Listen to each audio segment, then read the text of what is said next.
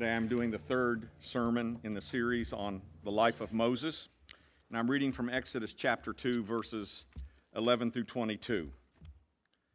One day after Moses had grown up, he went out to where his own people were and watched them at their hard labor. He saw an Egyptian beating a Hebrew, one of his own people. Looking this way and that, seeing no one, he killed the Egyptian and hid him in the sand. The next day he went out and saw two Hebrews fighting. He asked the one in the wrong, "Why are you hitting your fellow Hebrew?"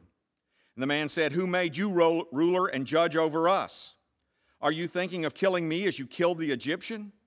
Then Moses was afraid and thought, "What I did must have become known." You think? When Pharaoh heard this, he tried to kill Moses. But Moses fled from Pharaoh and went to live in Midian, where he sat down by a well.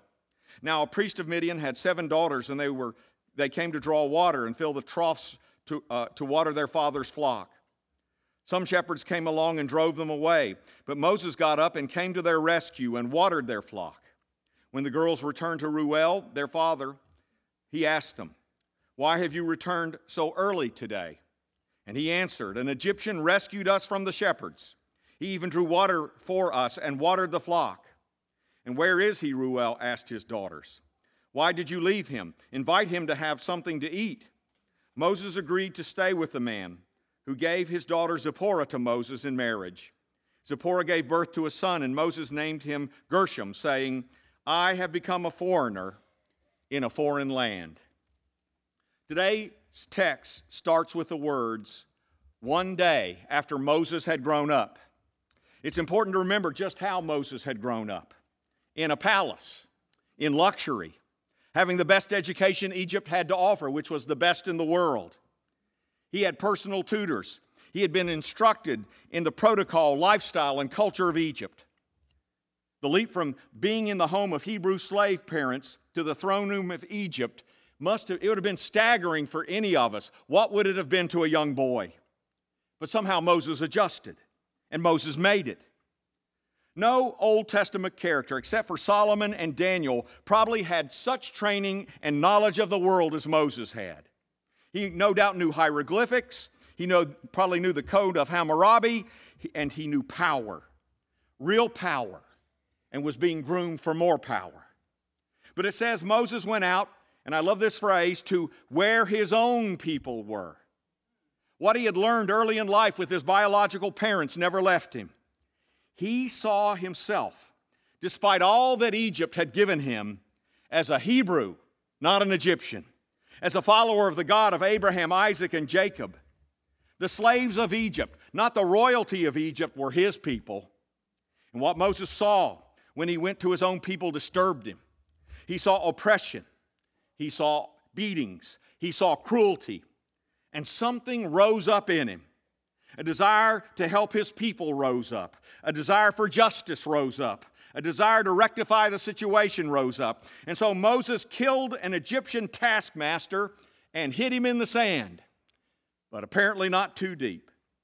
Moses looked both ways, it said, to see if anyone had been looking. Apparently he didn't look behind him. Thinking no one had seen him, he came back the next day, and to his dismay, he saw his own people fighting each other. And he said to the one in the wrong, "Why are you hitting your fellow Hebrew, your brother? Isn't it bad enough the Egyptians beat us? Why are you beating on each other?" And the Hebrew slave said, "Who are you to be a judge over us? Who are you? I saw you kill someone yesterday. Who are you to talk to me about the terribleness of violence? Are you going to kill me like you did that Egyptian taskmaster?" And Moses thought, busted. I've been made. And this kind of information will circulate fast. Have you noticed bad news travels fast? And sure enough, it did. And Pharaoh put out a wanted dead or alive poster on Moses. And Moses did the only thing he could do. He ran for his life.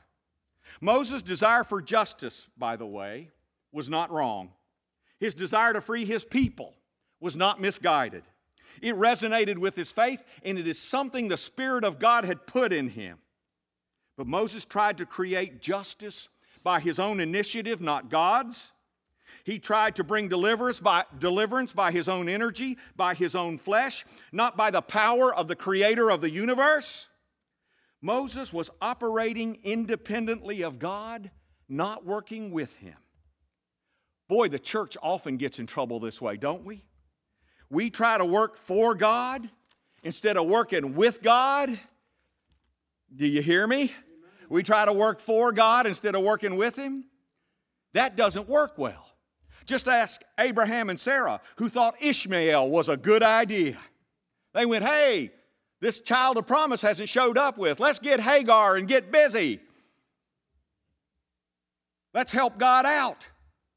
Ishmael was a child of the flesh, not the product of the Spirit, and we have paid for that mistake, haven't we? There's a world of difference between a great idea and a God idea. There's a world of difference between operating in the flesh like Moses did and operating like in the Spirit like he would later. The flesh cannot do God's work. It is limited by human willpower. It produces bad fruit or no fruit. When God is up to something, I've noticed you don't have to bury bodies. You don't have to force the issue. When God is up to something, it flows. When God moves, He really moves. I've noticed that things come together almost in spite of you. You're carried along with it. You don't have to take care of the Egyptians. God will take care of the Egyptians. In the flesh, you force change in situations or with people in order to get your way. You become pushy. You become a controlaholic. In the Spirit, you don't have to make a way because God will make the way. Are you in the flow of God's Spirit, or are you taking matters into your own hands and making your own mess like Moses did? God's work must be done God's way by God's Spirit. The flesh doesn't cut it. You can say amen there. All right. Don't make me come out there and force the issue. Of course, Moses gets found out. He tries to bury the body, but he gets found out anyway. When you act in the flesh, you often have to bury things, hide things. You have to look both ways all the time over your shoulder. You tried to hide from the consequences of your action, but it just seems like the truth hunts you down.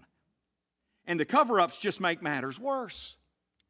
Richard Nixon resigned as president, not because he had some guys break into the Watergate building. It's because he lied and lied and lied covering up. Bill Clinton wasn't impeached because he had an affair with Monica Lewinsky. He was impeached because he testified under oath, and it turned out he testified wrong. It's not our sins that get us in real trouble so much of the time. It's our cover-ups. Have you noticed? In any affair, the hardest part for the spouse who is the victim of adultery is not primarily the sex with somebody else, although that is very painful and covenant-shattering. But you know what's the hardest things for people to recover from adultery? It's the months and months, if not the years and years of deceit, which when the person looks back, trust is completely destroyed. That's what's hard to get over. It's not you hurt me, it's how can I ever trust you again? It's the cover-ups that do so much damage. You see, you can't forgive someone's lie. You can't start over with a cover-up. You have to come clean. Because only the truth sets you free. Only confessed sin can be forgiven. A relationship can only be healed starting with the truth. And so Moses has to flee. It says he ran to Midian. The Midianites were despised both by Egypt and Israel. Israel thought the Midianites were bad people and fought them. And of course, the Midianites, who were nomads and shepherds, were despised by the Egyptians, who hated nomads and shepherds. That's why they hated Israel. Moses now, at this point in his life, has become a part of a community everybody looked down on. And there he lived in obscurity as a shepherd. The very people his Egyptian tutors taught him to look down on. How the mighty had fallen, and fallen amazingly fast. Moses became, it says here, a foreigner in a foreign land, a legally tolerated person by the lowly Midianites. In other words, people that he thought were losers were looking down on him now. He was a resident alien. Brothers and sisters, I've got some bad news for you all this morning. Before this life is over, all of us are going to take repeated trips to Midian. All of us will be spending some time in the desert. It may be an illness that takes you there. It may be the loss of a job that takes you there. It may be the betrayal by a spouse that takes you there. It may be because you lose a child that takes you there. Or you've worked for a dream all your life and those dreams are shattered. And it may be because you, like Moses, screw up royally. You do something you shouldn't have done. Sometimes, as a matter of fact, a lot of the times, we are not sent to the desert. We send ourselves to the desert, just like Moses. When you live in the flesh, you almost always end up in the desert. God will let you get yourself there. He won't stop you. And there, sometimes He will leave you until you learn your lessons. But I've got some good news for you this morning. God does some of His best work in the desert. There in the desert, your props, your crutches, your scaffolding gets stripped away. And when that happens, it's just you and God. You are, and in those times of darkness, you go, where is God? Where is God? I've got more good news for you. You're closer than ever to where God wants you to be when you're in the desert. There in the desert, our vision clears. We become thirsty for what fills our soul instead of what fills our ego or our wallets. It's there we learn the lessons we need to learn from our failures. In the desert is often the consequence for refusing to learn from our mistakes. The Bible calls people fools, which is the ancient word for idiot. And in Proverbs, it says, here's the two ways that you become an idiot, according to Proverbs. Is you make mistakes, and you make the same mistakes over and over and over, and you never learn a dead blame thing from it. You, according to Scripture, are an idiot. And if you really want to be wise, by the way, according to Proverbs, you not only learn from your mistake, you learn from somebody else's mistakes. And you don't make the mistakes they're making because you learn from them. That makes you wise, according to Proverbs. The desert is often that consequence for failing to learn our mistakes. When we get to the desert, we look in the mirror. It's the place where we finally get honest with ourselves and face what we see instead of what we don't see. Where we face what we are instead of what we want to be. In the desert is where we face our weaknesses and failures head on. No excuses, no watering down the truth. You see, when God wants us to grow, you get kicked out of Egypt. We get kicked out of the familiar, the easy, the palaces we construct for ourselves. Moses failed. But often it's only when we fail that we learn the real lessons of life. Unfortunately for us humans, humility often is only learned by humiliation. And often, it's self-inflicted humiliation at that. But that hard-taught humility lesson leads to something that God wants very much in us. It leads to a teachable spirit. Those who walk in the Spirit usually are those whose flesh has been broken through failure over and over again. Failure and brokenness make us teachable and open to something or someone beyond ourselves. You see, Moses was too strong, too educated, too cultured, too gifted, too advantaged, too independent, too arrogant to be used by Yahweh. He needed to be broken of these things if he was going to be any use to God at all. Moses needed to fail. He needed the desert. The problem with some of us is not that we fail too much, but that we live such overly cautious lives, is that we don't fail enough in order to become teachable and humble. We don't leave the palace. At least Moses left the palace. At least Moses tried to deliver his people. At least Moses tried to have some justice. He risked and he failed. And guess what? That's what God was waiting for all along. He was waiting for Moses to fail. You know, John Ortberg has a new book out on how God invites us to walk through open doors. And there's a woman named Carol Dweck who explores people's ability to navigate adversity. She's interested in how people handle limitations, obstacles, and failure. In one study, she took a group of 10-year-olds and gave them increasingly difficult math problems to see how they could handle failure. Most students, when they kept getting it wrong or it was way over their head, they got discouraged and depressed. But there were just a few students in this experiment who had a totally different response. One kid, after he had blown another problem, rubbed his hands together, smacked his lips, and said, "I love a challenge." Another kid, failing one math problem after another, said, "You know, I was hoping this would be informative." Dweck said, "What's wrong with them? I always thought you coped with failure or you didn't cope with failure. I never thought you loved failure." Were these alien children or were they just on something? Dweck realized that not only were these kids not discouraged by failure, get this, they didn't think they were failing. They thought they were learning.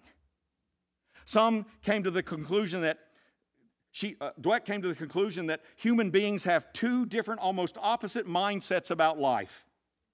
One of them is a closed mindset. And a closed mindset is when you believe your worth depends on how competent and perfect you are. You're perfectionists. Anybody a perfectionist here? Of course, going through open doors is mostly something for a closed-minded set person to be avoided, because every time there's a challenge, my worth is on the line, and I never, ever, ever, ever want to make a mistake, so I never, ever, ever leave the palace. I stay safely behind the walls. I take no risks. I learn nothing. Dweck says there's another way to go through life, and that's what might be called an open mindset. Those with an open mindset believe that what matters most is not perfection.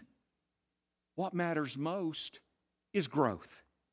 Growth is always possible. A commitment to growth means that people embrace challenge. So the goal is not trying to look smarter than everybody else. The goal is to grow beyond where I am today.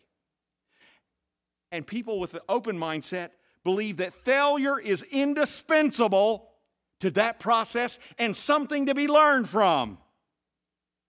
Ultimately, for us, faith provides the greatest foundation for an open mindset, Ortberg says. The reason I don't have to prove my worth is that I'm already loved by God no matter what. I'm already graced by God. I got this safety net of love all around me. And the reason I can be open to tomorrow is that God is already there in tomorrow waiting for me. Ortberg says we must abandon a closed doorway of looking at God, our lives, and ourselves if we're to respond to the open door God puts in front of us. Closed door thinking may disguise itself as prudence or common sense, but it's really a refusal to trust God because plain and simple, we're scared. Closed door thinking is David's brothers saying you can't beat Goliath, stay home. Closed door thinking is the Israelites telling Joshua and Caleb that their enemies are like giants and the Israelites are like grasshoppers, so let's just pack up and go back to Egypt and be slaves again. Closed door thinking is the rich young ruler deciding that discipleship would be nice, but it costs too much. I'm going back to daddy's. It's me every time I choose hoarding over generosity or silence over speaking hard truth in love. It's me when I claim to believe in God, but when He says go, I stay. I'm a statheist. By the way, that's a whole lot bigger problem for the church than atheists are statheists. Closed-door thinking looks safe, but it's the most dangerous thinking of all because, you see, if you don't go through the doors God opens, you're on one side of the door and He's on the other. Do not be afraid to risk, to fail, because God uses failure as one of His best tools to grow us.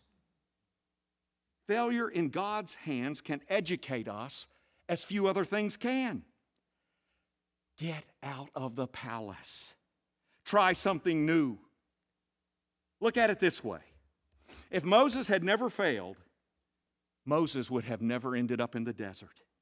And if he had never ended up in the desert, he would have never met his appointment with a burning bush. He would have never, he would have never been broken and been able to be used by Yahweh. What if Moses had never failed? He would have sat on the throne of Egypt as a pagan king the rest of his life, and we'd have never heard of him. God leads us through failure. Moses' failure was the start of God's calling on his life. Jesus said, don't be afraid. In the Bible, God says to human beings 364 times, don't be afraid. There's 365 days a year. This is not the day you get to be afraid. Now, I'm not saying go sin. I'm not saying please screw up on purpose so you can get God's grace. I'm not saying, don't try.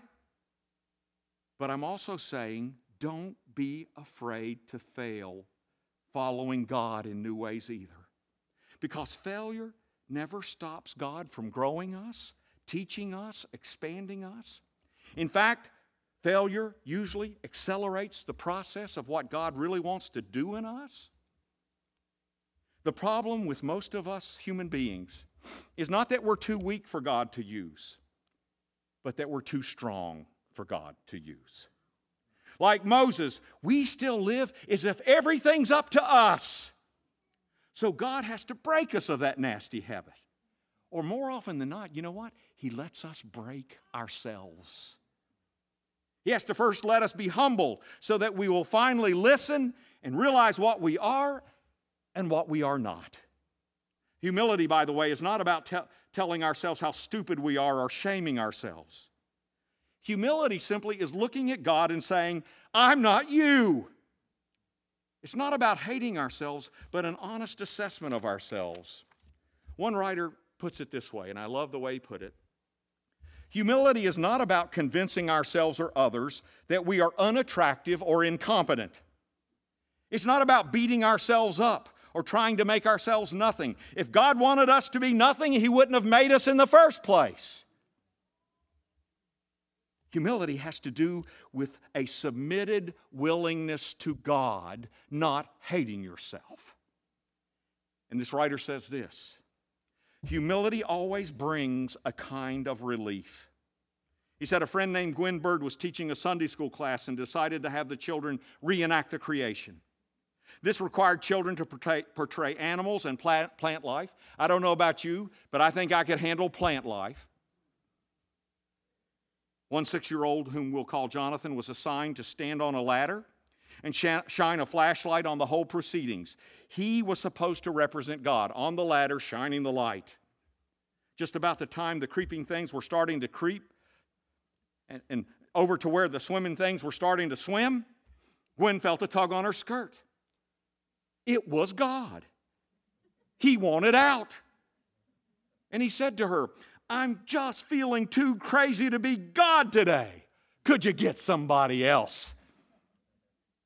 Humility, if ever we could grow into it, would not be a burden. It would be seen as an immense gift.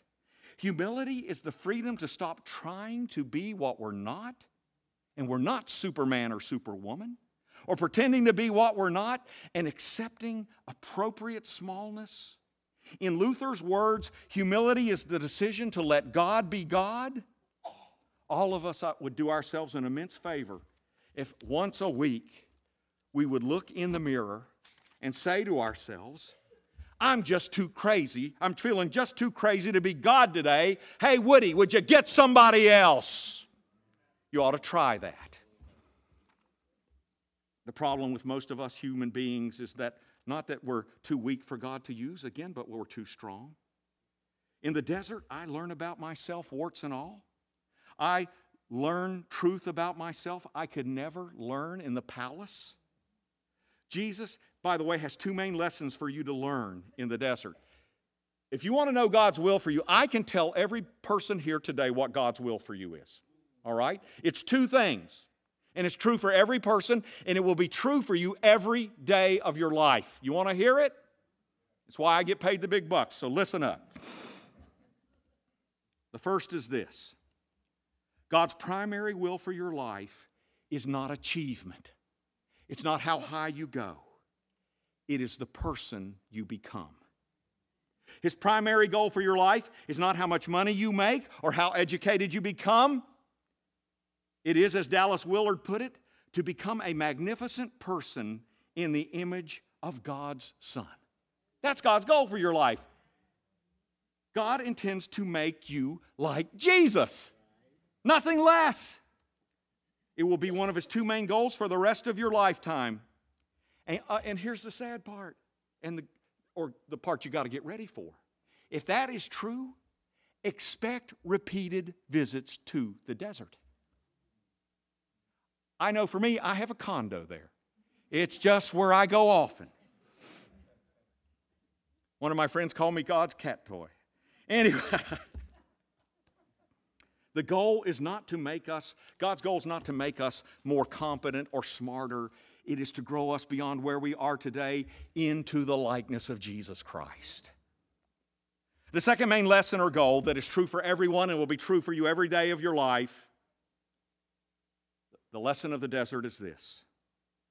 When all else is stripped away in the desert and you discover you have only God, you will also discover He is all you ever really wanted or needed all along. See, we're drugged kicking and screaming to God, and we go, oh, no, but I don't want to give up this and this and this. I'll only be left with God. But when you get to God, you go, why was I resisting this? He is enough. He is more than enough. He is the love of my life. There in the desert, we discover God's love in new ways and depths. We discover God's love is not just when we are on top and think we deserve it, but when we're on the bottom and we know we don't deserve it. You get all of His love anyway.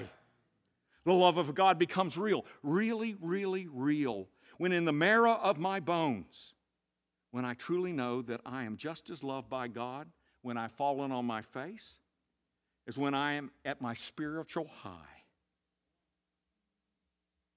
It is in the desert, laid bare, where we discover, lo and behold, I am fully known and I am fully loved. So I can stop hiding. You know, we keep singing that hymn, just as I am, just as I am, just as I am. It is in the desert we discover God as our refuge and our strength, that Jesus is the love of our lives that we've always sought. You know what? My favorite title for a country song is "Looking for Love in All the Wrong Places," because I watch it every day of my life. What people want is the love of God. It's the purest, greatest, most accepting. It's the greatest thing you will ever discover, but people go looking for that love everywhere else except at its source. We go looking for love in all the wrong places. My other favorite country song is "Drunk on a Plane."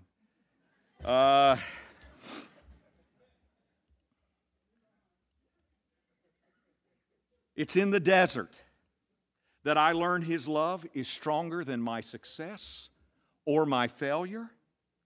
That it's in the desert I discover His love is stronger than my sin.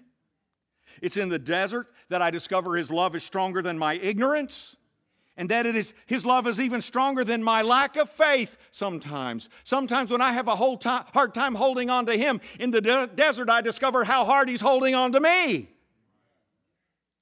Because what Jesus wants, by the way, is our utter dependence, our utter neediness, our hunger for intimacy.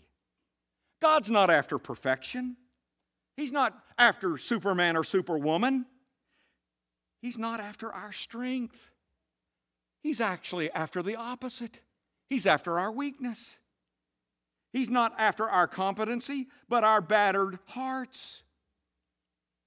Do you think that God wants you? Here's the main qualifier. I need you. I've screwed up. I've made mistakes. I am empty without you. If you can come to God and go, I am screwed up, welcome to the kingdom of God. He can work with that. He just can't work with your pride. He can't work with your arrogance. He can't work with your pretense. He can't work with your lies. He can't work with all that stuff we tell ourselves. What God needs is people who come to Him just as they are and are honest about it. D.L. Moody said years ago, Moses spent the first 40 years of his life thinking he was somebody. He spent the next 40 years of his life thinking he was nobody. And then he spent the third 40 years of his life discovering what God can do with nobodies. I'd like to amend that statement just a little. Moses spent the first 40 years of his life thinking he could do anything. The next 40 years discovering he was a limited and ultimately a powerless human being in the face of reality. And the last 40 years discovering that what God can do with limited and powerless human beings. Moses discovered that his strength was of no use to God at all. And that his thoughts were not God's thoughts. They weren't on the same page with this. And that his heart and God's heart were not one. How did Moses learn? It took failure to teach him that. It took going on the run to Midian to teach him that. It took the desert to show him the truth. It took brokenness to make him ready to be used. Never forget, Moses did not see a burning bush in Pharaoh's courtyard. It was in the desert, alone and broken, that Moses saw a burning bush. And it was not till he was a broken shepherd in the desert that he was ready to see a burning bush. It was not till then that Moses slowed down enough from climbing to the top to pay attention to a shrub on fire in the desert and notice that it wasn't consumed, because you see, big and important people don't have time to slow down and watch a bush in the desert burn. They're in chariots drawn by Egyptian horses. They're too busy. They're on their way. Moses, the old Moses, would never have seen a burning bush. If you're in the desert today, I've got great news.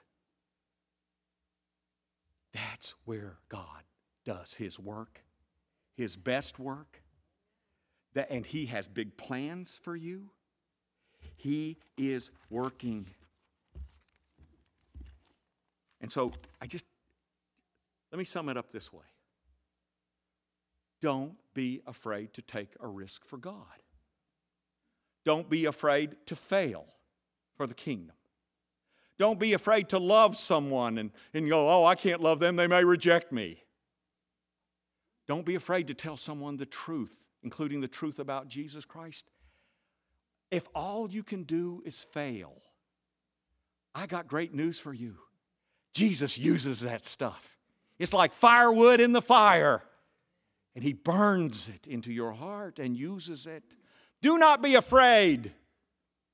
Do not be scared to look bad. Do not be scared to try new things. Do not be scared to screw up.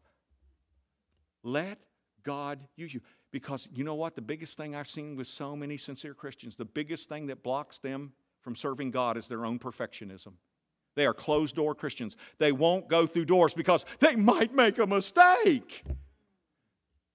But God's on the other side of the door. Get on to the other side of the door. And if you make a mistake, that's okay. God handles mistakes all the time. Fear not. Fear not. Fear not. I'd like the worship team to come forward. While they're coming, I'd like the intercessors to come forward, and I'd like us to pray. Lord Jesus, thank you for the grace that uses everything in our lives. Not just our successes, but our failures. not just our good ideas, but our bad ideas, to teach us and grow us. Thank you, Lord, that even when we are crushed, you use the crushing. Even when we are broken, that is when you move in full force. Thank you, Jesus. Thank you, Jesus, that you work with real human beings, like Moses and like David, like Abraham, like us. Lord, these people were hardly perfect, but you used them in a mighty way because they would risk everything for you and they were willing to make mistakes in the risking. Help us, Jesus. In Jesus' name. Again, if you want prayer for anything, you can come up front. And Mary Varghese, again, a person with special discernment and special gifts from God, will be on the front row here or the second row. And she will pray for you. If you feel a special need, please see her. Would you stand?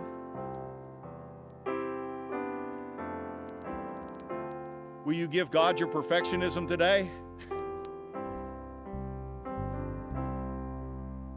If you have a battered heart, congratulations. It's just what God's looking for. If you've been humbled, congratulations.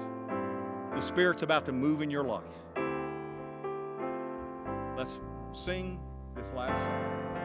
Just as